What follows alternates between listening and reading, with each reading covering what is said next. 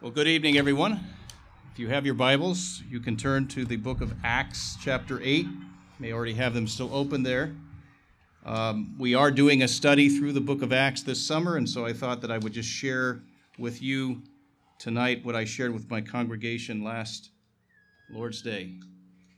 I do want to send you greetings from Emmanuel Baptist Church. We're actually, right now, as I'm speaking, meeting a couple of blocks away here in Roseville. One of our members has several acres in his house, and so he's invited us to congregate there as a congregation. This morning was our first try. A lot hotter without the breeze, so tonight certainly feels a little bit better. Pardon me? Oh, thank you.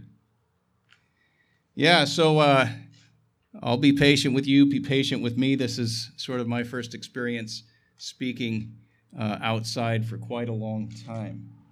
But anyway, it's a pleasure to be here. Before we begin, let me just say a brief word of prayer. Lord, I ask that you would help me to be a blessing and encouragement to your people here. In Veritas, I pray that you would nourish us on your word, which enlightens our understanding. It helps us to view the world through your eyes, to understand how you want us to think and live, and to provide us with directions regarding our mission during our earthly sojourn. We pray, Father, that we be faithful to our community, especially at this time of need. And I ask your blessing now on our time in Jesus' name. Amen. Can anything good come out of a worldwide pandemic or a nationwide protests? I'm sure some of you have been asking that question the last couple of months, and maybe if you're like me, you've got a whole list of negative things that have come out of these circumstances, but certainly you can think of some benefits. And one of the benefits that I've been thinking about the last couple of weeks is the fact that both the pandemic and also the protests have served to highlight the marginalized in our society. Somebody says, what is a marginalized? Well, the marginalized are those who are undervalued, those who are pushed to the margins, to the fringes, to the outskirts, people who are ignored or neglected, or in some cases despised and rejected. The pandemic has focused our attention upon the elderly and the infirm, whereas the protests have focused our attention upon the minorities, particularly our African American citizens. And although you and I can debate issues like the severity of COVID-19 and what are the best ways to mitigate it, certainly we should all share a concern for those who are vulnerable. We might also discuss just how extensive racism remains in our country and what are the best policies to deal with it. Nevertheless, we can certainly oppose racism itself, and we can be in favor of life and liberty for all. Well, in Acts chapter 8, God is using persecution to prompt his church to think about the marginalized in their day. He doesn't use a pandemic, he doesn't use protests, but rather he uses a persecution to drive his people into the outskirts of their society, to think about those who were undervalued in their day. And the question that I want us to ask and I want to attempt to answer tonight is, what does the church's mission to the marginalized look like according to Acts chapter 8? And if I were to summarize my answer to that question, I would say it this way. Our mission to the marginalized looks like this: ordinary believers reaching out to those who are undervalued in our society, proactively sharing the good news about Jesus and calling sinners to believe that message so that they might experience the lasting joy of a right relationship with God. So in a nutshell, that's what I believe Acts 8 is largely about. We don't have time to focus on all the details, obviously a large chapter, and I don't want to keep us out here until midnight, but I do want to focus on some of the highlights of this chapter and our mission as a church to the marginalized. And so come with me, first of all, as we focus in on what I would call the target audience. Who are the individuals that Christ is seeking to reach through his church? And in this chapter, you probably noted there are two groups of individuals highlighted. First, the Samaritans, and then secondly, this individual called an Ethiopian eunuch. So let's look at each of those in turn. Who are these Samaritans? Well, obviously, they're people who live in that northern region of Palestine called Samaria. But for our purposes tonight, it's important to remember that the Samaritans were generally despised by the Jews. Do you remember when Jesus was going through Samaria and he stops at a well and he asks a Samaritan woman for a drink, and she actually looks at him somewhat puzzled, and she says, "How is it that you, being a Jew, ask of me to drink, and I'm a Samaritan and a woman?" And John, the gospel writer, adds this explanatory note. He says this. He says, "Now the Jews have no dealings with the Samaritans." And that prompts the question, why? Why is it that the Jews had no dealings with the Samaritans? Well, again, if you know your Bible history, you'll remember that in 722 BC, 8 centuries before Christ, the Assyrians had come into northern Israel, and they not only conquered the nation, but they displaced the most important people of Israel and moved them off into captivity.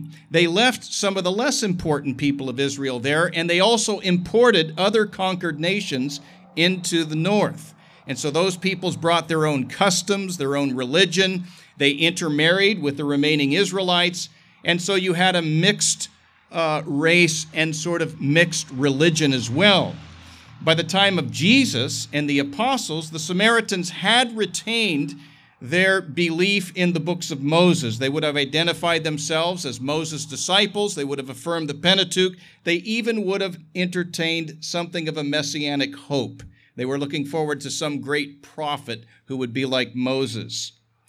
However, the Samaritans worshipped at Gerizim, whereas the Jews worshipped at Jerusalem.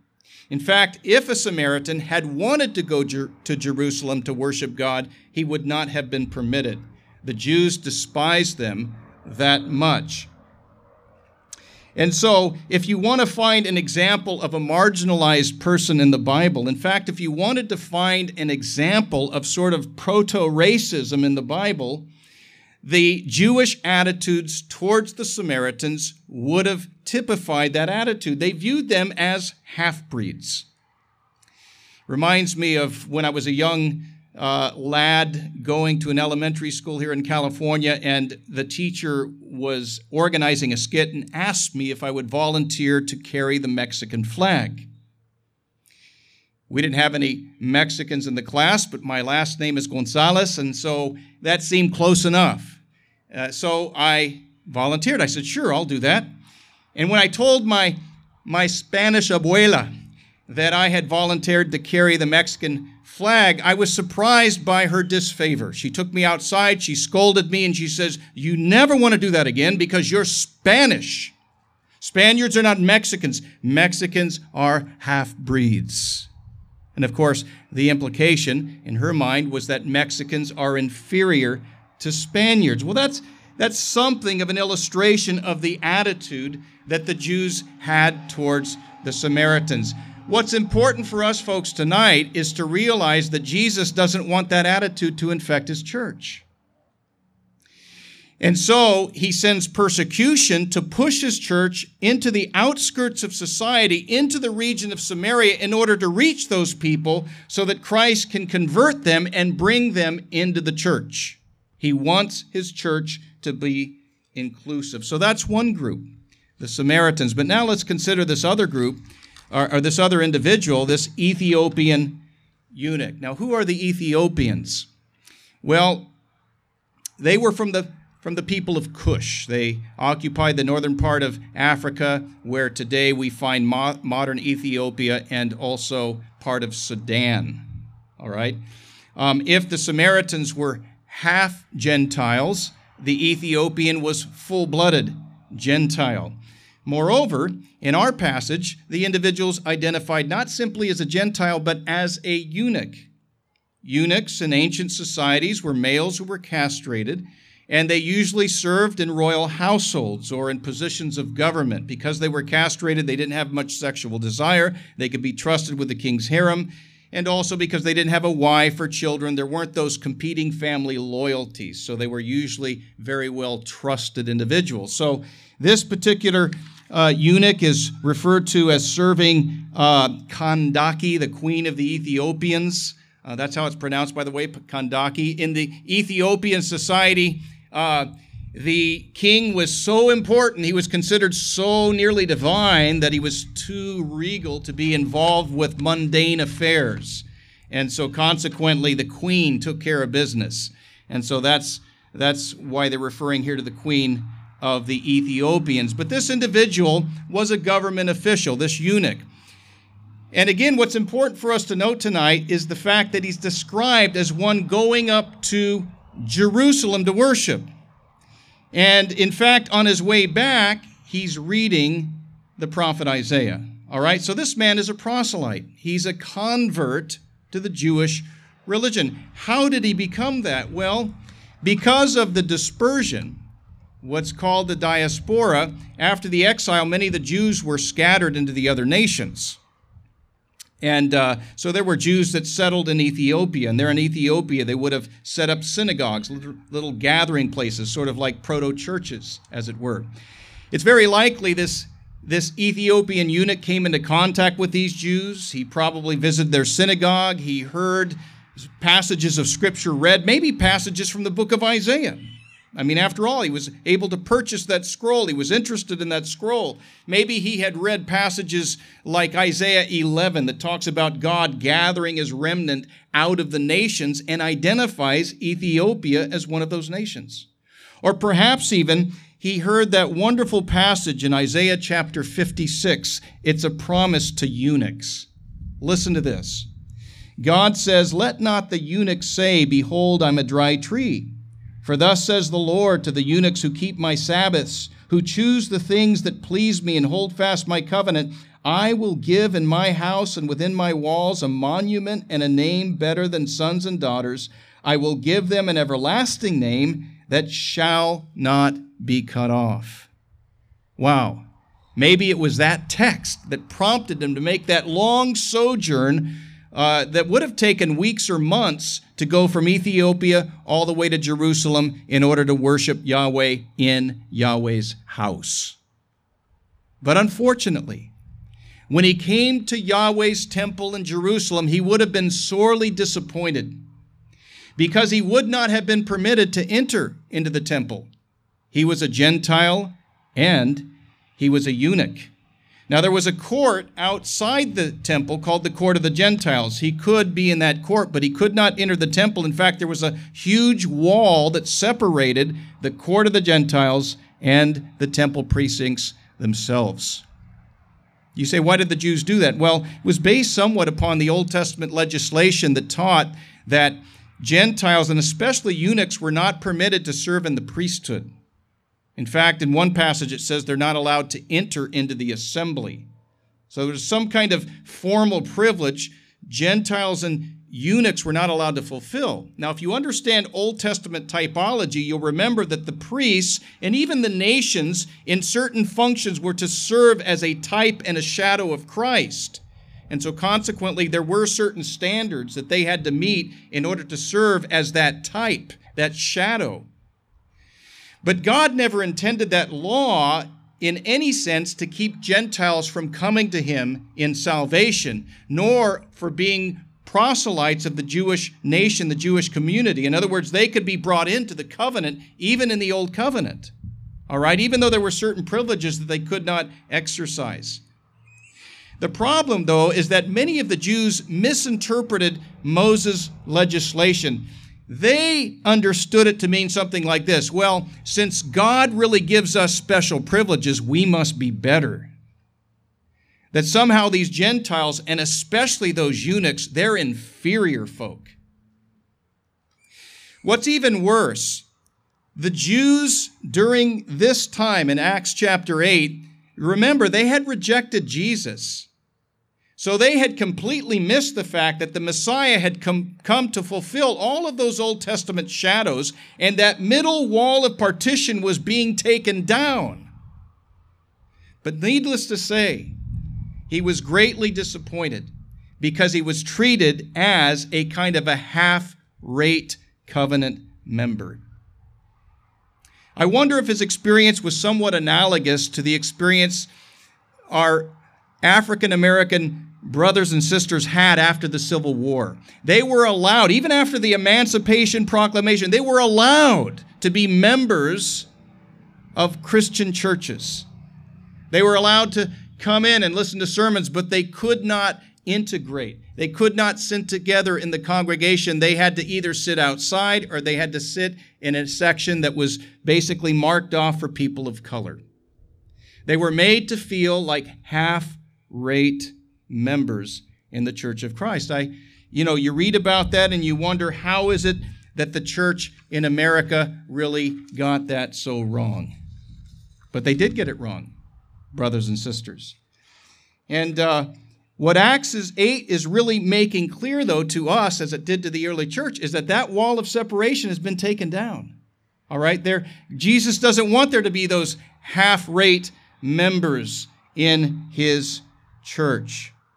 And so you and I have to make sure that we're very careful in our churches not to put up any partitions, any walls of separations. We need to make it clear that Jesus is welcoming anyone and everyone who repents of their sin, believes in Jesus, regardless of their ethnicity, regardless of their social standing. He's bringing them in to the body of Christ. Well, that's the kind of people that Jesus is calling us to reach, to think about during this pandemic, during these protests. But now let's look at the Christian missionaries. And in our text in Acts 8, you'll probably note that he focuses mainly upon one, a guy named Philip. However, Luke makes it very clear at the outset that Philip is just one of many. All right, if you notice there in the first couple of verses, we're told that those who were scattered about, that is, scattered by the persecution, and in the earlier verses, Paul said that includes men and women, all right, that they went about preaching the word. In fact, the only ones excluded were the apostles. The apostles didn't scatter, but the regular lay people did scatter. And so the first thing that I want to highlight is that the missionary agents of the early church were not what we might think. They weren't, ordained missionaries. They weren't apostles. They weren't even the elders of the church, but they were lay people like you and me. In fact, one church historian puts it this way. He says the chief agents in the expansion of Christianity appear not to have been those who made it a profession or a major part of their occupation, but men and women who earned their livelihood in some purely secular manner and spoke of their faith to those whom they met in this natural fashion. And so, as you guys think, as Veritas thinks about her mission to the marginalized of Roseville or Greater Sacramento, don't just think of it as a mission for your pastors, your church leaders. Think of it as a mission for the whole church, all right? But now let's look more closely at Philip, all right? Let's think about this individual that Luke focuses our attention upon. There's 4 things about him I just simply highlight. Number 1, he was a man of godly character, all right? He's described back in chapter 6 as, you remember, a man of good reputation, full of the Spirit, full of wisdom, full of grace. Secondly, he was a man with a servant's attitude and resume. He was called out to serve tables. We might say that he learned how to wash feet and serve tables before he even preached. Thirdly, he was a man who knew the Scripture. We know this because he was able to actually preach Christ to the Ethiopian from Isaiah 53. All right? How many of you ever tried that? Open up Isaiah 53 and do a Bible study on Christ. He was able to do that, so he knew the Bible. And then fourthly, and this is the point I really want to underscore for you, he was a man with a burden for the lost. In fact, really, that characterizes not just Philip, but the others who were scattered about. Think of this, folks. They were chased out of Jerusalem, persecuted, being threatened to be imprisoned by Saul. They lost their jobs. They probably lost their property, which was confiscated. They barely made it out. And what are they concerned about? Are they trying to find a place up in Montana to be safe, to be secure, to survive? Well, that's not their primary concern. But as they go about, they're actually primarily concerned with sharing the gospel, with remarkably doing the very same thing that got them booted out of Jerusalem. And so he obviously had a burden for the lost. And I think by way of illustration or way of application to us tonight, I would just simply say, folks, it's not wrong for us to be concerned right now during COVID-19 about our own health, our preservation, our safety. All right? It's not even wrong for us as we're debating as a nation with the protests and the riots and the civil unrest. It's not wrong for us to be, trying to analyze the elements of these arguments for new social policies and to debate that and to try to discern, well, what's wrong and what's right. It's not wrong to be concerned about that, but that should not be our primary concern, all right?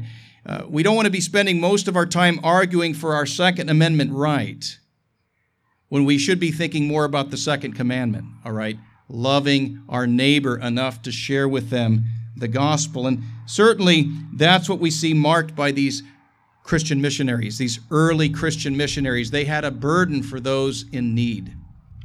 But now let's consider, thirdly, very briefly, the evangelistic methods that they employed. And there's some things here, obviously, that are unique to the early church: the miracles, the signs, the wonders, the baptism of the Holy Spirit, the apostles. Those things are sort of foundational to the church. But I want to focus just on three methodologies that are still normative for us today. Number one, spoken evangelism, not just lifestyle evangelism.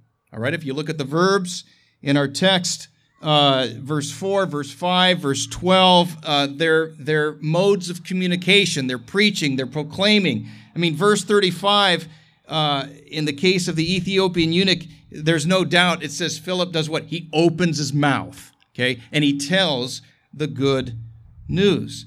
I'd simply highlight the fact, folks, that we're not going to win people to Christ simply by living decent lives.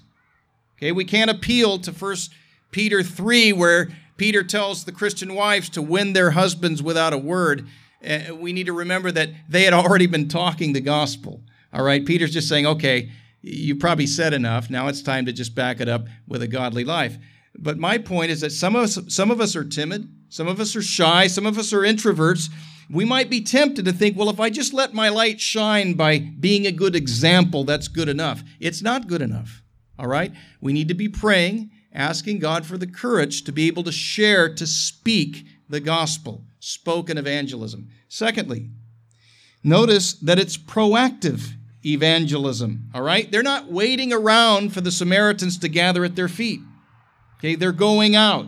They're reaching out. We might say maybe initially they were a little passive. Perhaps that's why Jesus sort of sends persecution to push them. Get out of Jerusalem. Reach these Samaritans. Maybe they were slow in doing that initially.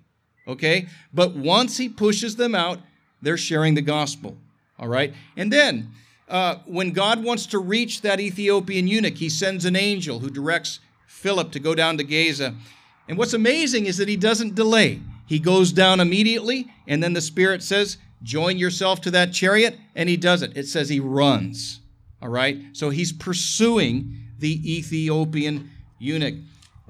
Do I have to say that we need to be doing the same?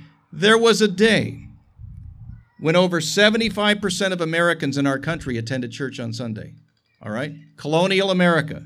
Now, that doesn't happen anymore, does it? All right? But back then, your pastor could do a lot of the evangelism because most of the people from the community came to church. All right? But we can't do that today, folks. We can't do that today. There's a reason why the Great Commission begins with the verb go. All right? They're not going to just come. We got to go. We got to share it. That's why largely it does need to be the participation, the involvement of lay people doing it. The pastors can't do all that. All right? So it's spoken, it's proactive, and then thirdly and finally, it's public and it's private. All right? Samaria, mainly public. The verb that he uses to talk about the preaching is a verb of communication, mainly talking about public address. Also, Luke says that crowds were listening to Philip, so that's obviously some kind of public venue, maybe the marketplace. But what's important for our purposes is to notice that it's not just public evangelism that catches the scripture writer's eye. It's also private evangelism. So God sees fit to include in this inspired account the example of an individual, an Ethiopian eunuch who perhaps was praying as he's reading through the scroll of Isaiah, Lord, please show me, give me understanding. And God is so concerned for that one individual that he sends Philip to go down in order to clarify what Isaiah 53 is talking about. You may wonder sometimes, well, I'm not called to be a public speaker, so I guess I can't participate in this mission. Well, you don't have to do public evangelism. That's important to God. Yes, there's a place for that, but God has called many of us to do private evangelism, one-on-one Bible studies, sharing with workmates, with friends and family members. We ought to be praying for that and asking God for opportunities.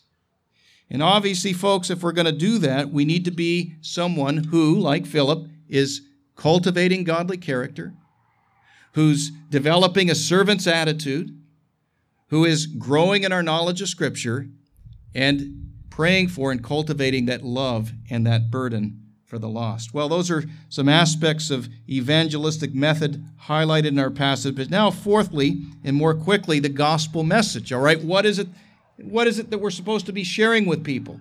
And again, I'm moving along really quickly here. Hope I'm not taking up too much of your time here, but 3 things. Number 1, the message Philip and the others were sharing focuses upon Jesus Christ. All right, did you see that? All right, it says there that the people in verse 5, or rather Philip in verse 5 is proclaiming to the Samaritans the Messiah. All right, and then later on in verse 35, he tells the eunuch the good news about Jesus from Isaiah chapter 53. I could say more, but I think I don't have to convince you of that. You know that our message needs to be Christ-centered.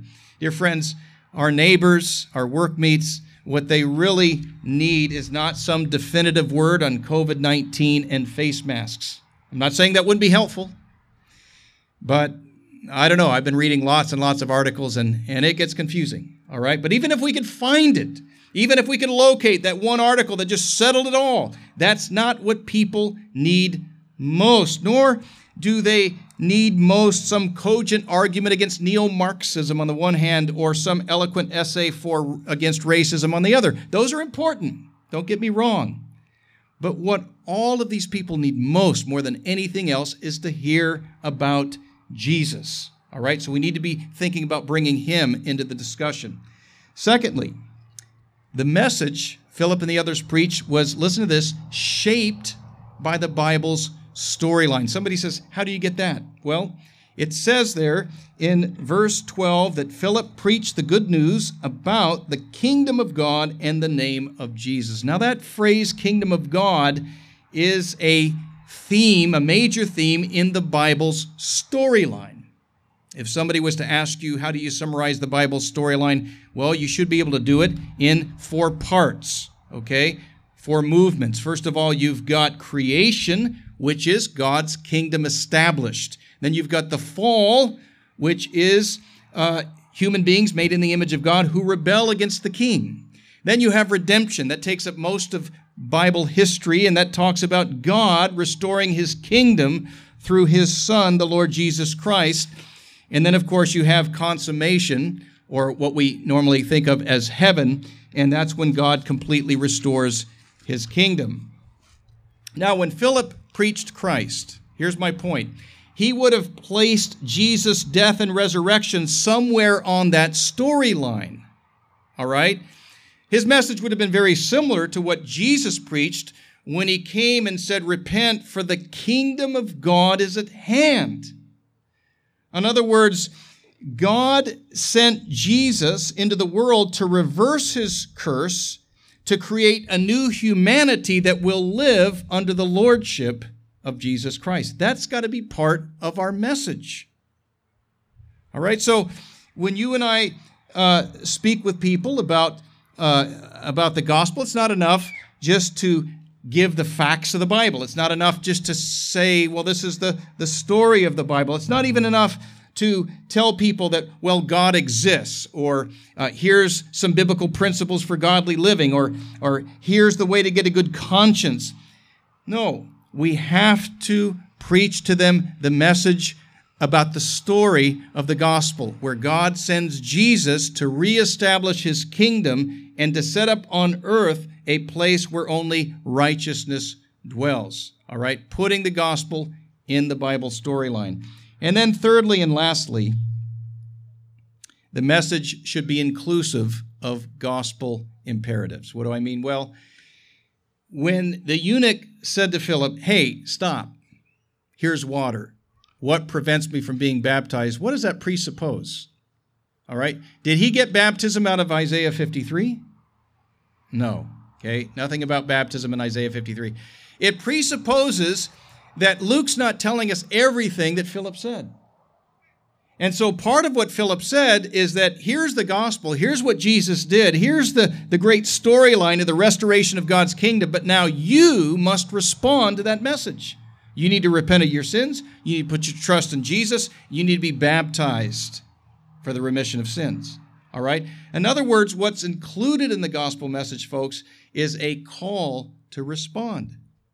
And so it's not enough, again, for us to share with our friends or relatives or family members that, well, here's the facts of the Bible, and that's it. We got to call them to respond. That doesn't mean we'll have that opportunity in every single instance. There may even be circumstances where we say, well, I better put it off right now. He's not ready for me to tell him to repent. That's okay, but our mission isn't done until we call them to respond. All right, that's what Philip and the early Christians were doing.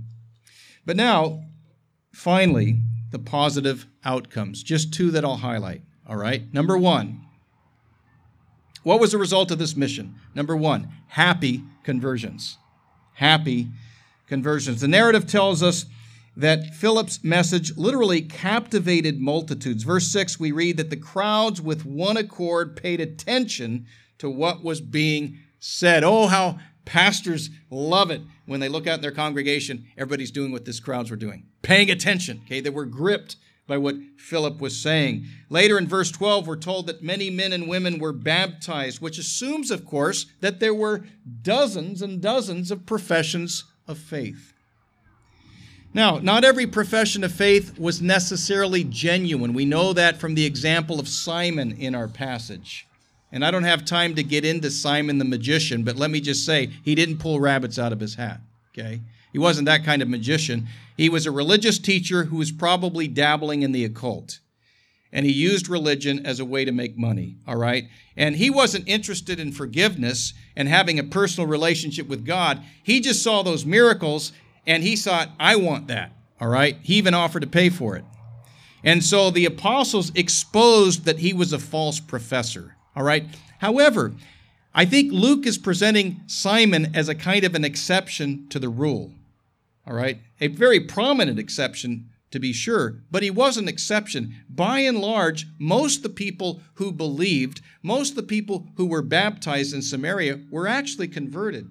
I say that because if you look there at the end of verse 8, it says there that most of these people went on rejoicing. That is, there was much joy in that city, okay?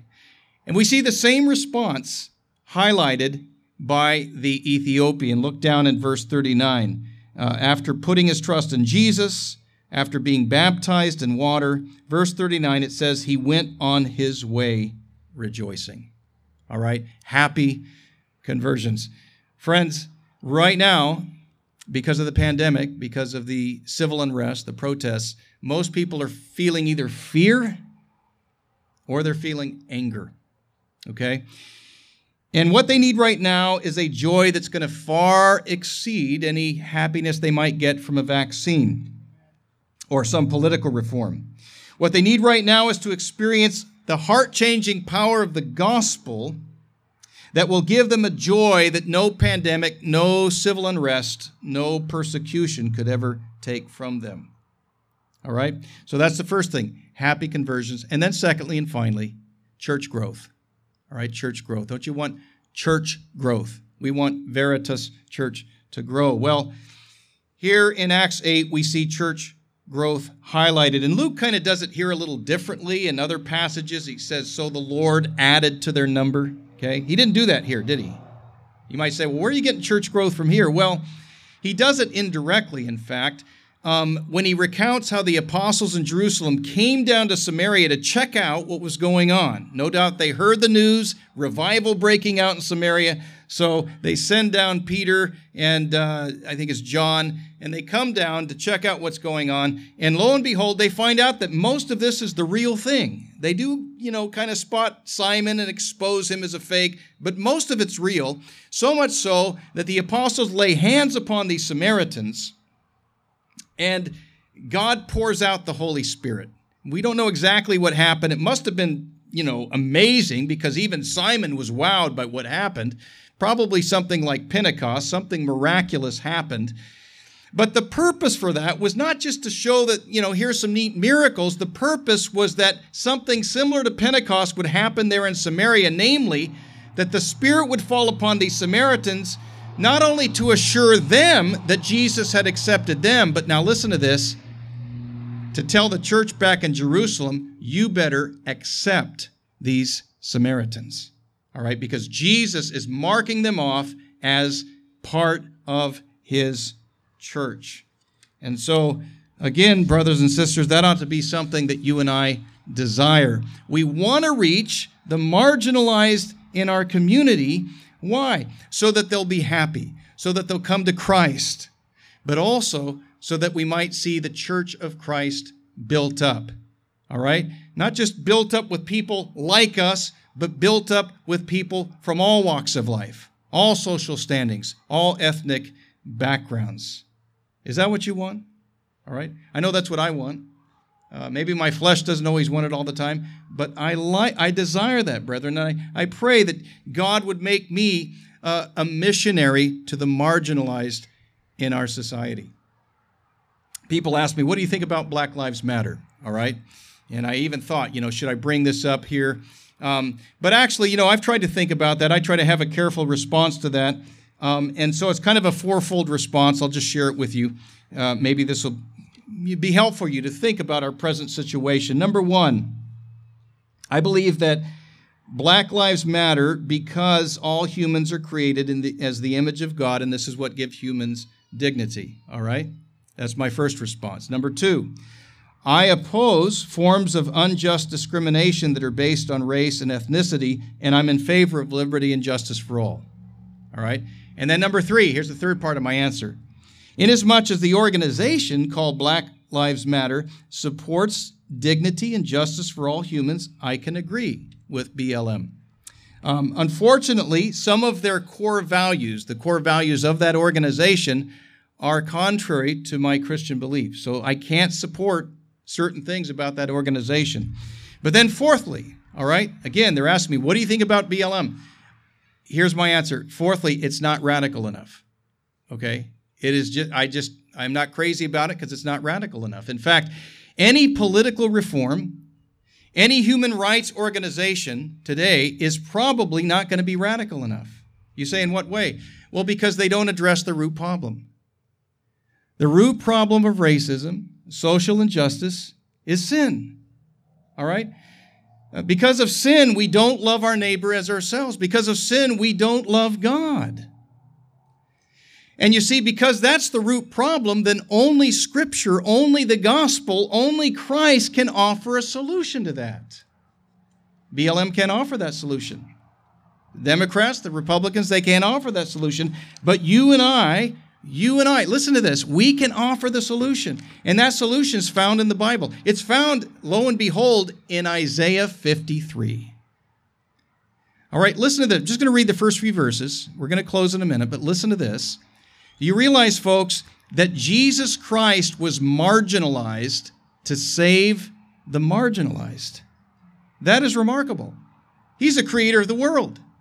All right? He's the Lord of lords, the King of kings. If anyone should not be pushed to the outer edges, it should be Jesus, right? He should be center.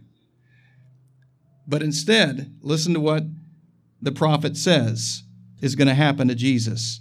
He was despised and rejected by men, a man of sorrows, acquainted with grief, and as one from whom men hide their faces, he was despised, and we esteemed him not. But he was pierced for our transgressions, he was crushed for our iniquities. Upon him was the chastisement that brought us peace, and with his wounds we are healed. All we like sheep have gone astray, we have turned every one to his own way, and the Lord has laid on him the iniquity of us all. That's what Philip would have said to the eunuch. That's what you and I can say to our fellow Americans today. That's what we can post, by the way, on our Facebook wall. That's what we can put in our Twitter feed. It's all about Jesus. He's the one who can give the marginalized hope because he was marginalized on our behalf. And I just want to say tonight, if there's anybody here and you consider yourself one of the undervalued in society for whatever reason, let me say that God does not undervalue you. He doesn't, because he sent his only son, his beloved son, to die in order that you might find your meaning and purpose in Christ, in order that your sins might be forgiven and that you might have a new reason to live and the hope of life after death. And so if you're here tonight, you feel undervalued, you feel marginalized, I'm sure there's one of the brothers or sisters here, one of the leaders of the church that would be happy. I'd be happy to stay after and talk with you. But brothers and sisters, may God use this word, I hope, to encourage all of us to try to use this opportunity, this unique time, 2020, to be a time where we're focused on being on mission, reaching those in need. Amen. Let's pray. Father, we thank you for your word. I pray that it would energize us, that it would motivate us, that it would help us and form us, Lord, such that we would be an arrow in your hand, that you would shoot us forth, and that we would proclaim the gospel to those around us. Help us, Lord. We have friends, we have family members that come to mind even as we're praying right now, that we need to reach out to, that we need to muster up the boldness and courage to speak to. Help us not to get sidetracked by other important issues, but issues that are not quite as important as the gospel and as men's eternal souls are important. So we pray, Father, put us on mission, we pray, for your glory and for the happiness of others. In Jesus' name, amen.